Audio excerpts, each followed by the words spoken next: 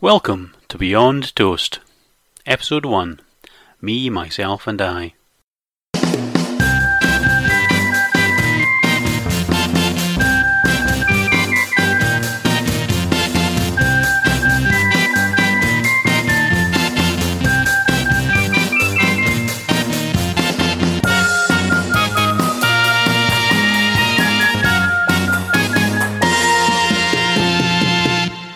Welcome to Beyond Toast. This is a podcast where Toastmasters talk about food. And that's more of a challenge than you might think. I mean, we all know what food looks like. We all know what food tastes like. But it can be sometimes difficult to put those feelings, those sensations into words. And this podcast aims to try and do that. I'm going to start this week's episode with a reading from Tiny Moons, A Year of Eating in Shanghai by Nina Mingya Bowles. A freshly fried banana is crunchy when you bite into it. The batter is almost savoury, contrasting with the caramel taste of these particular tropical bananas, known as ladyfinger or sugar bananas. They are so sweet that my tongue tingles if I eat too many. When I take my first taste, after years away from Kota Kinabalu, I taste tropical heat. I can taste the slow hours spent in the back garden, beneath the mango tree, spotting lizards in the tall grass. I taste the fierce sun on my neck, only ever bearable on days when we went swimming at the Sapa Golf Club and ate chocolate ice cream afterwards in the shade. I dream of the smell of fresh pisang goreng in the morning, crisp and golden and sweet. They're almost better in the afternoon, softened but not soggy, when the crust has changed from crisp to chewy.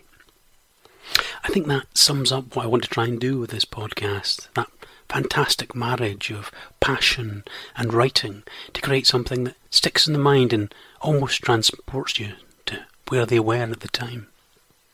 Nina's first poetry collection, Magnolia, was released at the start of July and has already been nominated for the Forward Prize's Felix Dennis Award for First Collection. So, something to look forward to, and I hope to get a copy sometime soon and read some of her poems in future episodes. Now, I'm hoping at some point to have guests, but as for the moment, you've just got me, and it seems like a good time when I should introduce myself. I'm Mike Weston.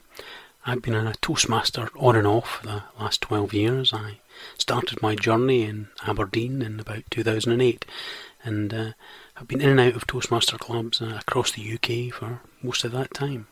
Mostly out, if truth be told. But I'm now a member of London Public Speakers, a London-based club, unsurprisingly, that meets in London Bridge, or at least once we get through the lockdown, we'll be back there someday soon. Now, I've only been a member for the last 7 or 8 months, but it's a great little club and we're full of lovely, welcoming people. And if you're listening to this while the lockdown is still underway, we'd very much welcome you to drop into one of our Zoom calls. Details will be available in the show notes. And now I think it's time to start our first segment. Favourite food memories.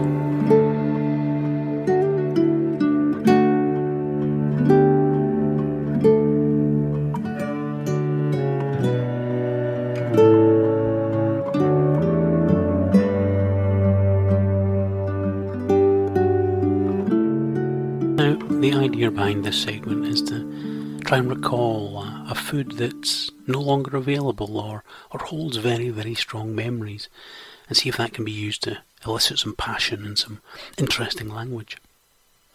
For me, I've racked my brains on this one, trying to think of which particular memory to draw upon, and it always comes back to the one thing I can't get anymore.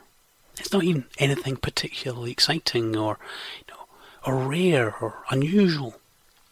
It was a pizza shop in Edinburgh when I was doing my undergraduate degree.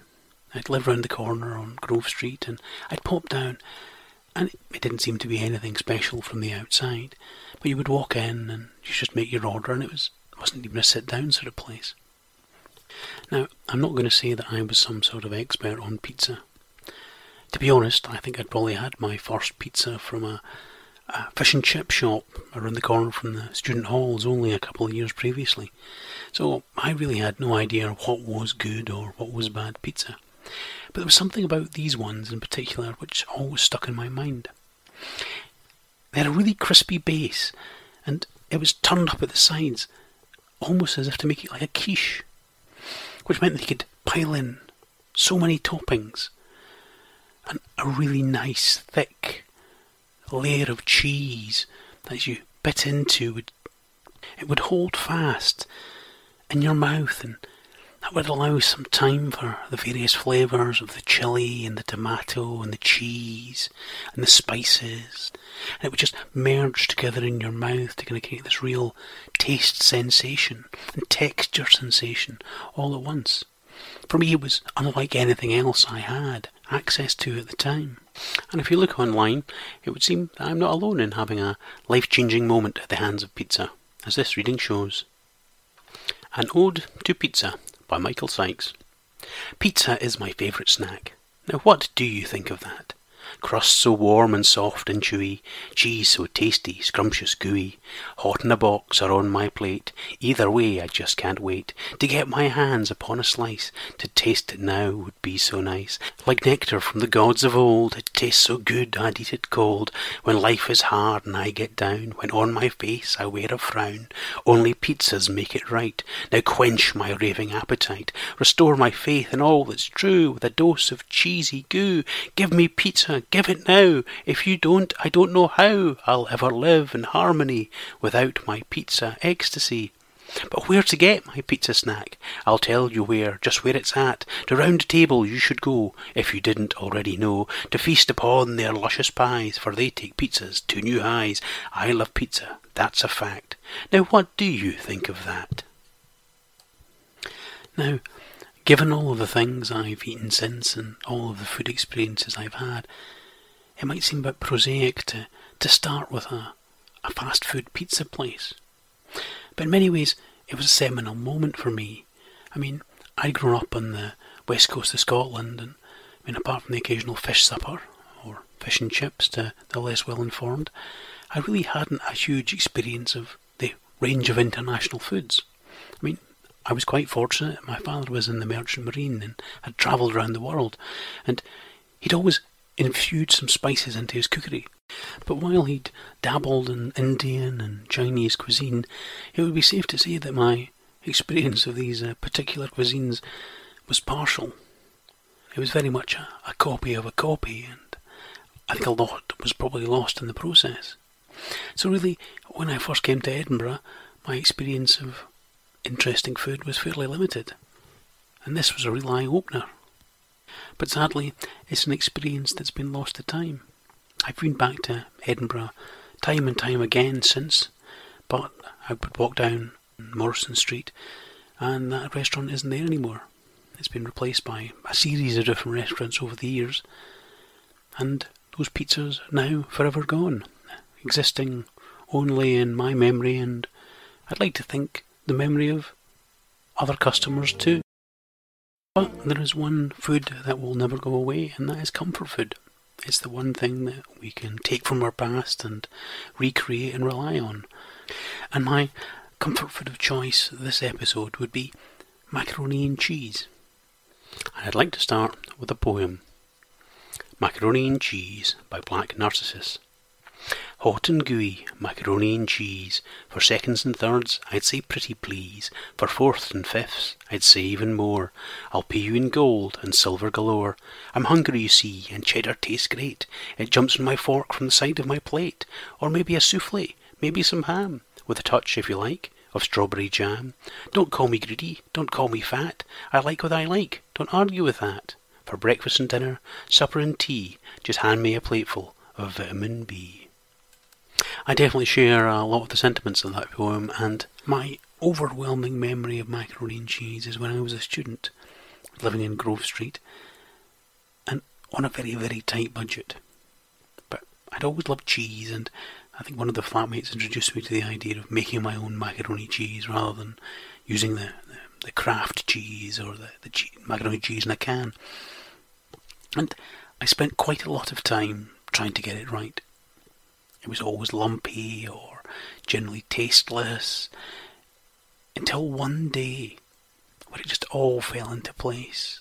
I had a lovely smooth cheese sauce, and the macaroni was cooked just that delicious point of al dente where there was just enough bite left in the pasta. And I put them all together and mixed them into a bowl and put sprinkles of black pepper over the top. And I just remember sitting down, sticking in my fork and pulling out a piece of macaroni laden with cheese sauce, still warm, still slightly viscous, popping that into my mouth and just getting that hit of cheese indelibly scored into my memory. And it's been since then a dish I will go back to again and again. I mean, sometimes just the classic, pasta and cheese. Sometimes throw in some vegetables. Sometimes, use gnocchi. It's a endlessly variable dish that one can always rely on to be tasty and rely on to bring back those happy memories of a time past. But enough about the past. It's time that we should look to the present.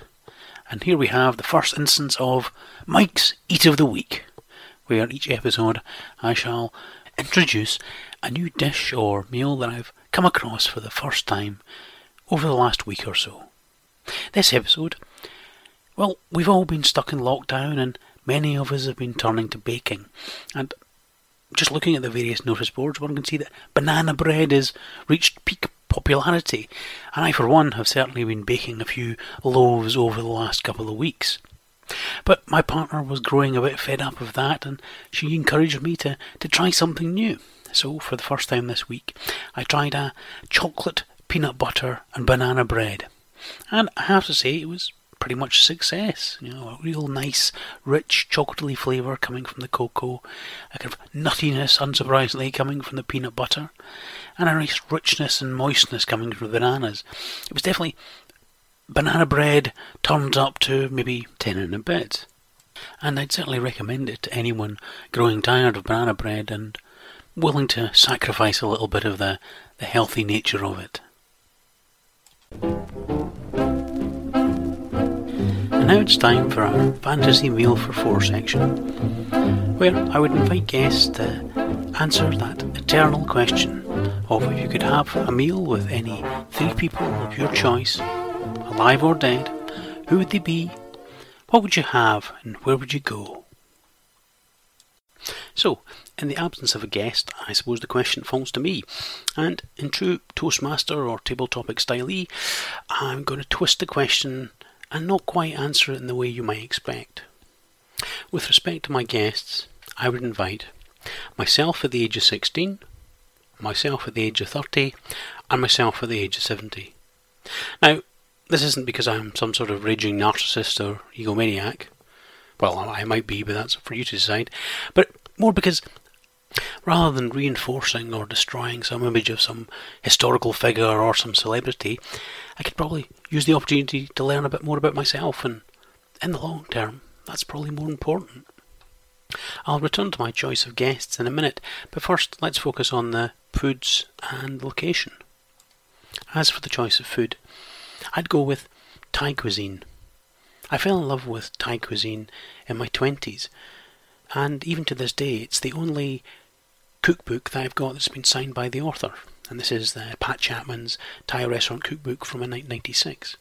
And despite all the time I've spent, trying to perfect recipes, I just can't quite replicate the same flavours and tastes and textures that you can get out of a decent restaurant.